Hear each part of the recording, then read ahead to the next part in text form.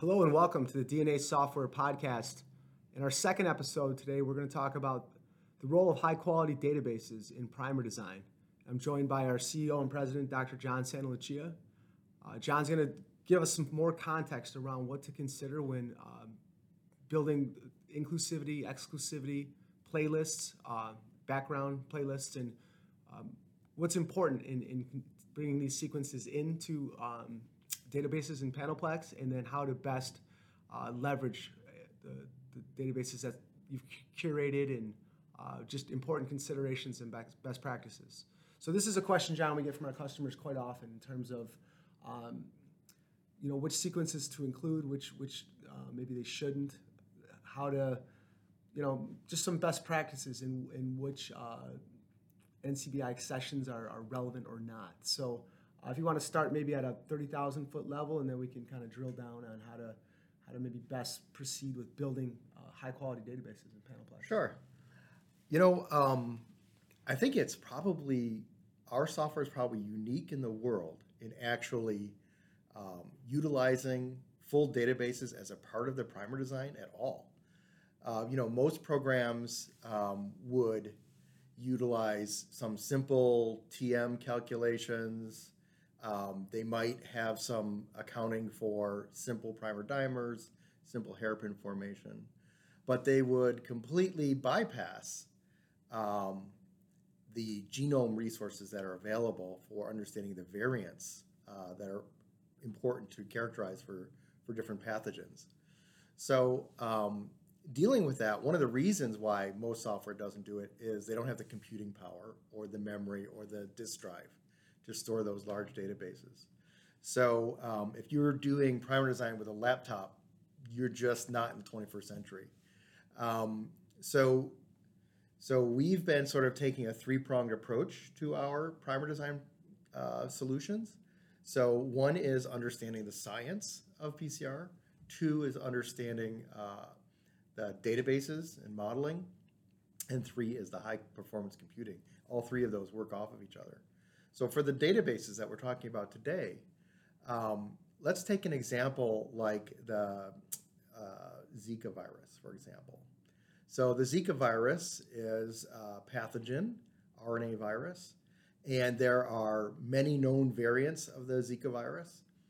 And any design you would do for a clinical diagnostic, you'd want to detect all of those Zika variants. So routinely what a user would do using Panelplex, our software, is they would go to a database like the NCBI GenBank, or they'd go to one of the curated databases like the Los Alamos National Lab database or the Viper database out of California, or there would be a number of other curated databases that are out there that are helpful. For example, for the SARS-CoV-2, there's the GISAID database. So they'd go to one of those databases, and then they would download as many accessions as they could get. And for your inclusivity, however, there's immediately a problem, which is not all of the accessions and sequences that you download are equally high quality. Some are low quality. So, not to interrupt you, but what does high or low quality mean in terms of if I'm a Panelplex user and I'm trying to discern, like, this is a high quality sequence or this maybe isn't? Is it sequence length, ambiguity?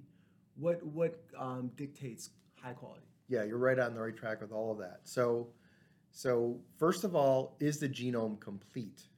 So for our background databases and exclusivity, we don't care about the database. If it's fragmented or just a small partial part of it, it's no problem.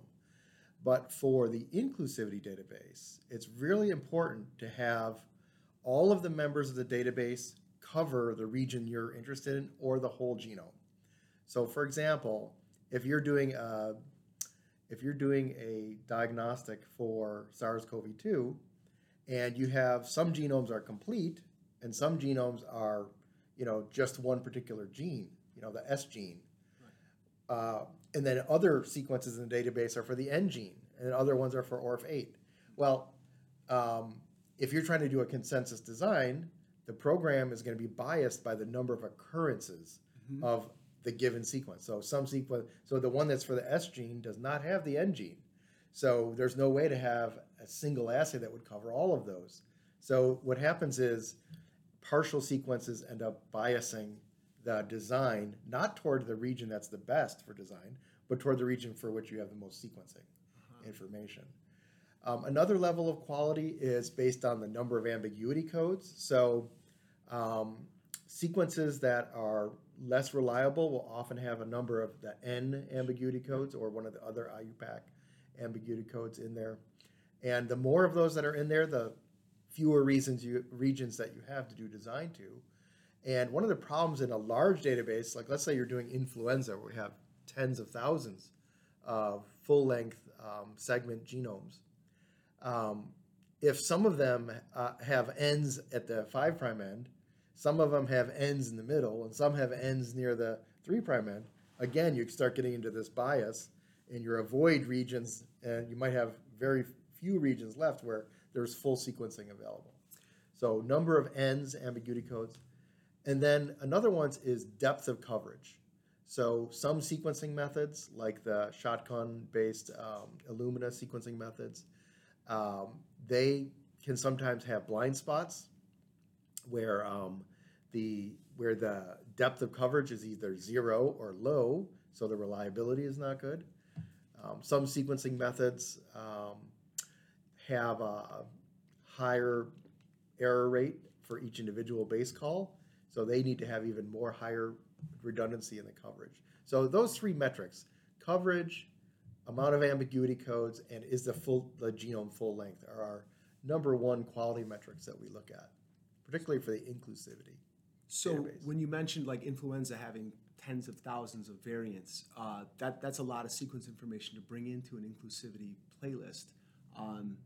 What are some maybe limitations to consider around number of sequences that we're bringing in? Could we bring in 10,000 or 20,000?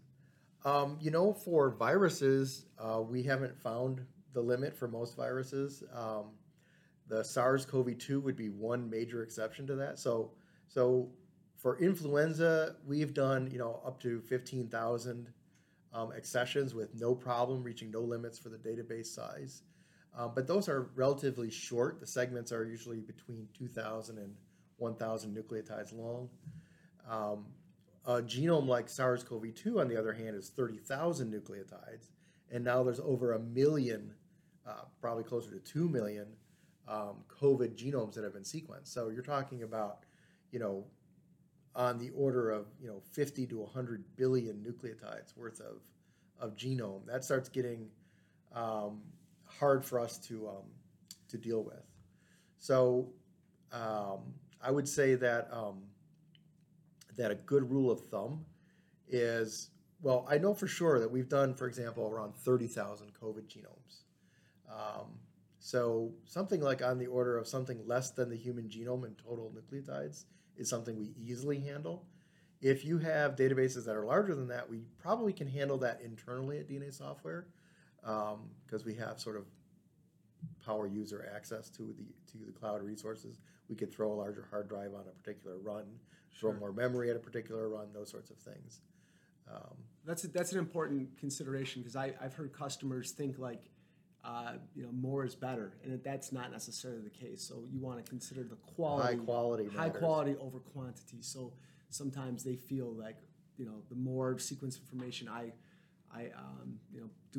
put into this playlist, the better outcome. But that's not necessarily going to be the case. As long as the quality is high, more is better generally, to a certain point. If, of course, the more you put into that database, the longer the runtime will be. Right. So usually a better strategy is put if you have a lot of sequences that are partial sequences, that's fine for the exclusivity and background. For the inclusivity, we really need that.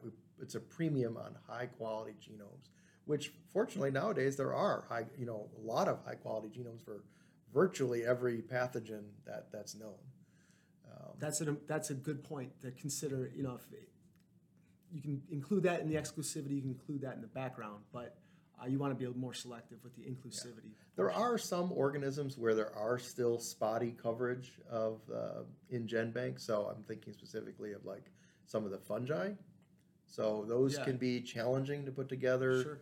High quality databases. Sometimes you have to work with scaffold level and contig level genome assemblies, and those are not as reliable as complete or full genomes. And we still say a good rule of thumb is about 90% sequence similarity or homology in that inclusivity grouping. Yeah, that's another good point. So sometimes users will come to us with a virus or bacteria that has a highly diverse phylogeny.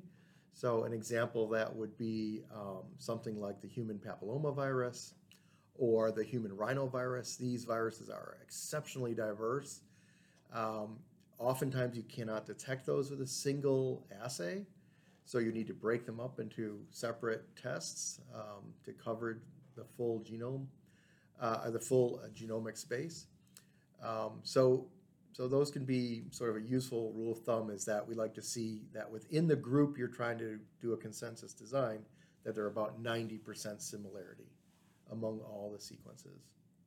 Yes. Yeah, I really appreciate you outlining what to consider, because this is one of the most frequently asked questions from customers. What goes in that inclusivity, and maybe how to filter what's worth putting in or what's Let me worth just keeping out. follow up with Yeah. one more point that I just thought of, which is, if you think about what 90%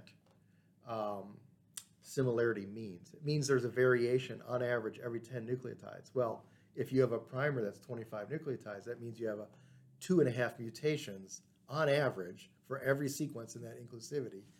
Now, you may have a region that's highly conserved, but on average, you have a lot of variation even at 90%. So if your forward primer has 2.5 mutations and your reverse primer has 2.5 mutations and your probe, well, you're just going to have so much variation. It's going to be hard to have a test that will cover all of them, unless you get lucky and there's a region.